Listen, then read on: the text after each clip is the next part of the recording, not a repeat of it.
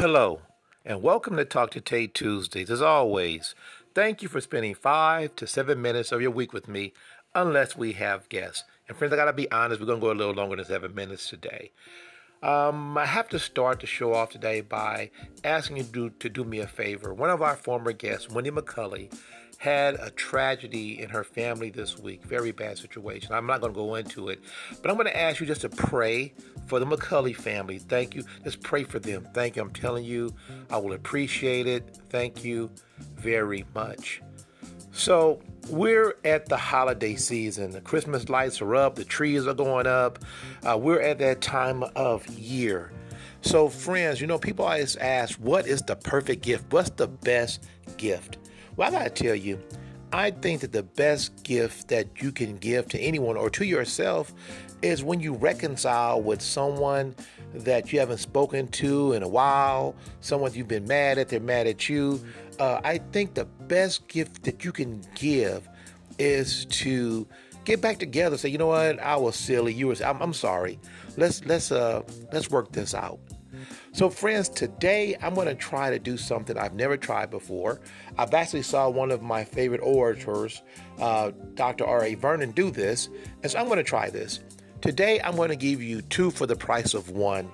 I'm going to tell you two stories, and hopefully at the end of the podcast, what I'm talking about will make sense and will move you just maybe it's a little bit. So these are biblical stories, so I can tell you if I am not telling the truth, my mother, my Aunt Toot, my Aunt Margie, our listener Belinda, they're going to bring it to your attention. Trust me, I'm not going to shortchange you on this. However, I will Tatonize this as I normally do. So the first story we're going to bring in is going to be about the prodigal son. We've talked about this before. If you don't know this story, I'm going to share it with you really quick. The prodigal son is a parable, actually. It's not a real person. A lot of people think he's a real person. He's not. It's a parable. And it goes like this. This father, he had two sons. And one day his younger son comes to him and he says, look, I'm tired of being here. I want to do my own thing. Can I have my money, my inheritance? Now you have to understand this was so disrespectful on many levels. Number one, you didn't get your inheritance until your father passed. So you're saying, you're taking too long to die. I want my money. The other issue or problem is that we're told that this wasn't even the oldest son. See, in Jewish tradition, it would be the oldest son who will get the first share or the largest portion. So for the youngest son to come and ask for it, he wasn't even entitled to it until his brother had gotten his share. But he asked for it anyway. Now, the second story we're going to go to is a true story in the Bible. If you're a Bible believer like I am, it is about a prophet, Hosea. And I got to tell you, this story has always been fascinating to me. Even when I was a little kid, I knew this story. It fascinated me. So Hosea is a prophet. And you have to understand, back in those times, especially in the Old Testament, prophets were like rock stars. Everyone knew who the prophet, he said their name, Elisha. They knew Elijah was the man. Kings knew prophets. People knew who the prophets were. Hosea was a prophet. So God goes to Hosea one day and he said, Hosea, look, I'm ready for you to get married. I want you to get married. And Hosea's like, all right, cool. And God said, look, I want you to marry this woman. Her name is Gomer. Now, Hosea's like, what? Because you see, friends, Gomer was one of the prostitutes in the town. And Hosea's like, are you serious? You know who I am. I'm Hosea, right? I'm a prophet. And God says, I understand that, but I'm telling you, I want you to marry Gomer. Hosea's like, okay, fine. And he goes, meets Gomer, and he marries Gomer. And at first, things seem to be going well because it tells us that Gomer gives him a son. Now, then things get a little questionable because later on it says that she has two more children, but they don't say they were directly Hosea's children. Look up the scripture, I'm telling you. And theologians have argued this. Whether other two his, we don't know, but it doesn't seem that they may have been. But things are going well for Hosea, Gomer, and their three children. Now, back to the prodigal son. He goes back to his daddy. He says, look here, Pops, I want to go. I want my money. The daddy's like, oh, you bad enough to ask for it? Son said, yeah. He says, okay, you bad enough to ask for it? I'm going to give it to you. And he gives the kid his money. And the kid's like, look, I'll talk to you soon. I'm out. And he leaves. And they say he goes into the city, right? And he's getting his party on. Now, here's the thing. We don't know how long he's doing this. Let's say he's 5 years, 10 years. He's enjoying himself in the city, getting his party on, doing the most. Everybody knows who he is, having a good time. But only problem is he's running out of money. Eventually, he runs out of money. And when he does that, the bartender's like, yo, we gonna pay your tab. We gonna pay your tab. And he's like, I will. I got money coming, which he didn't.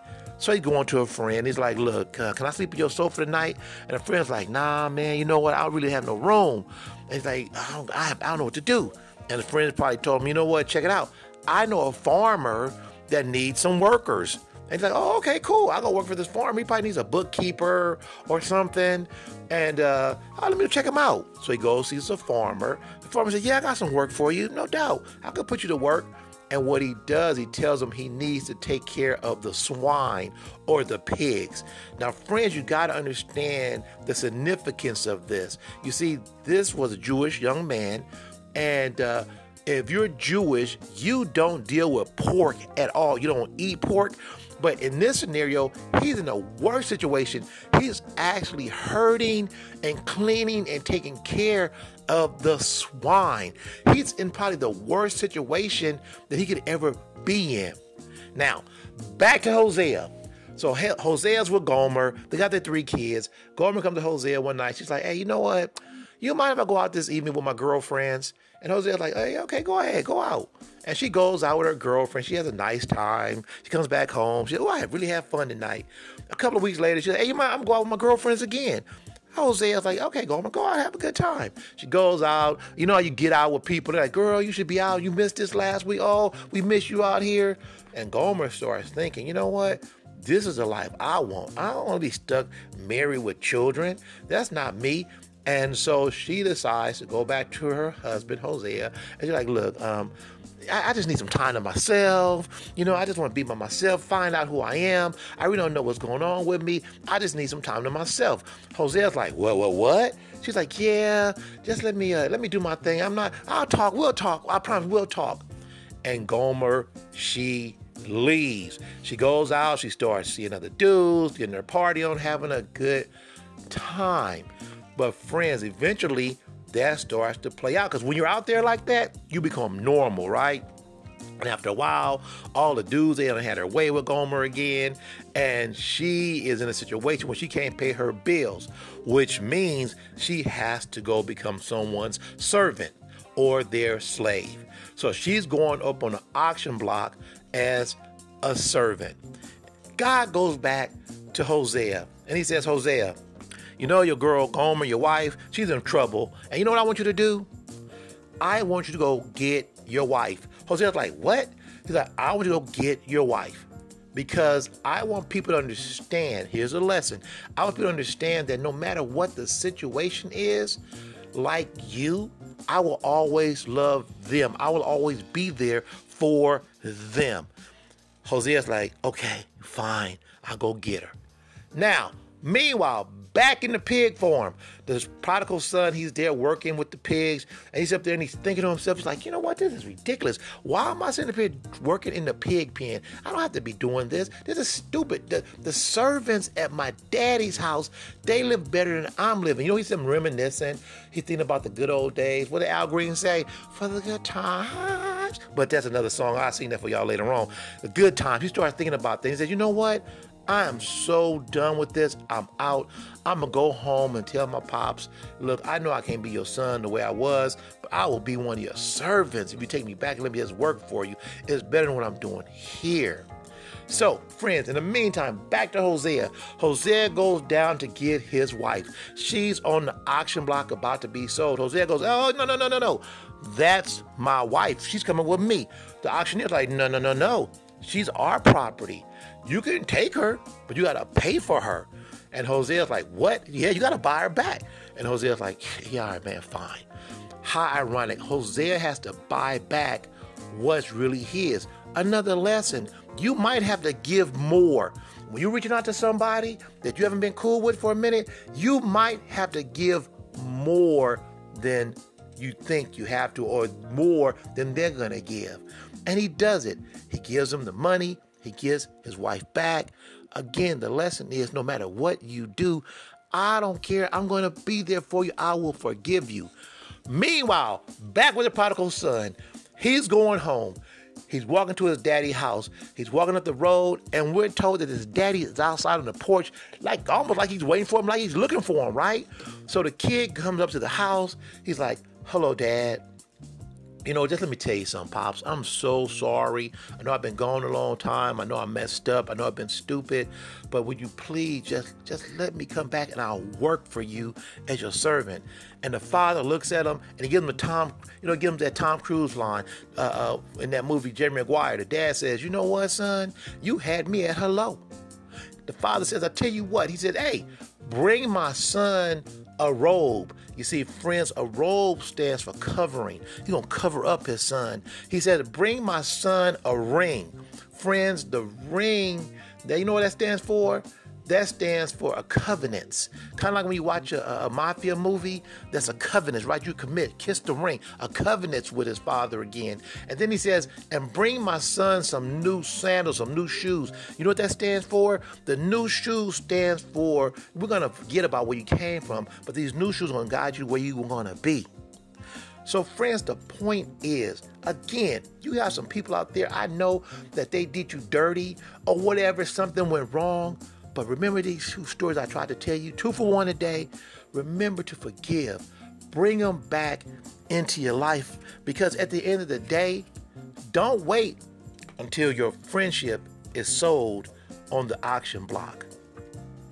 So friends, today's words come from a song by the artist Prince.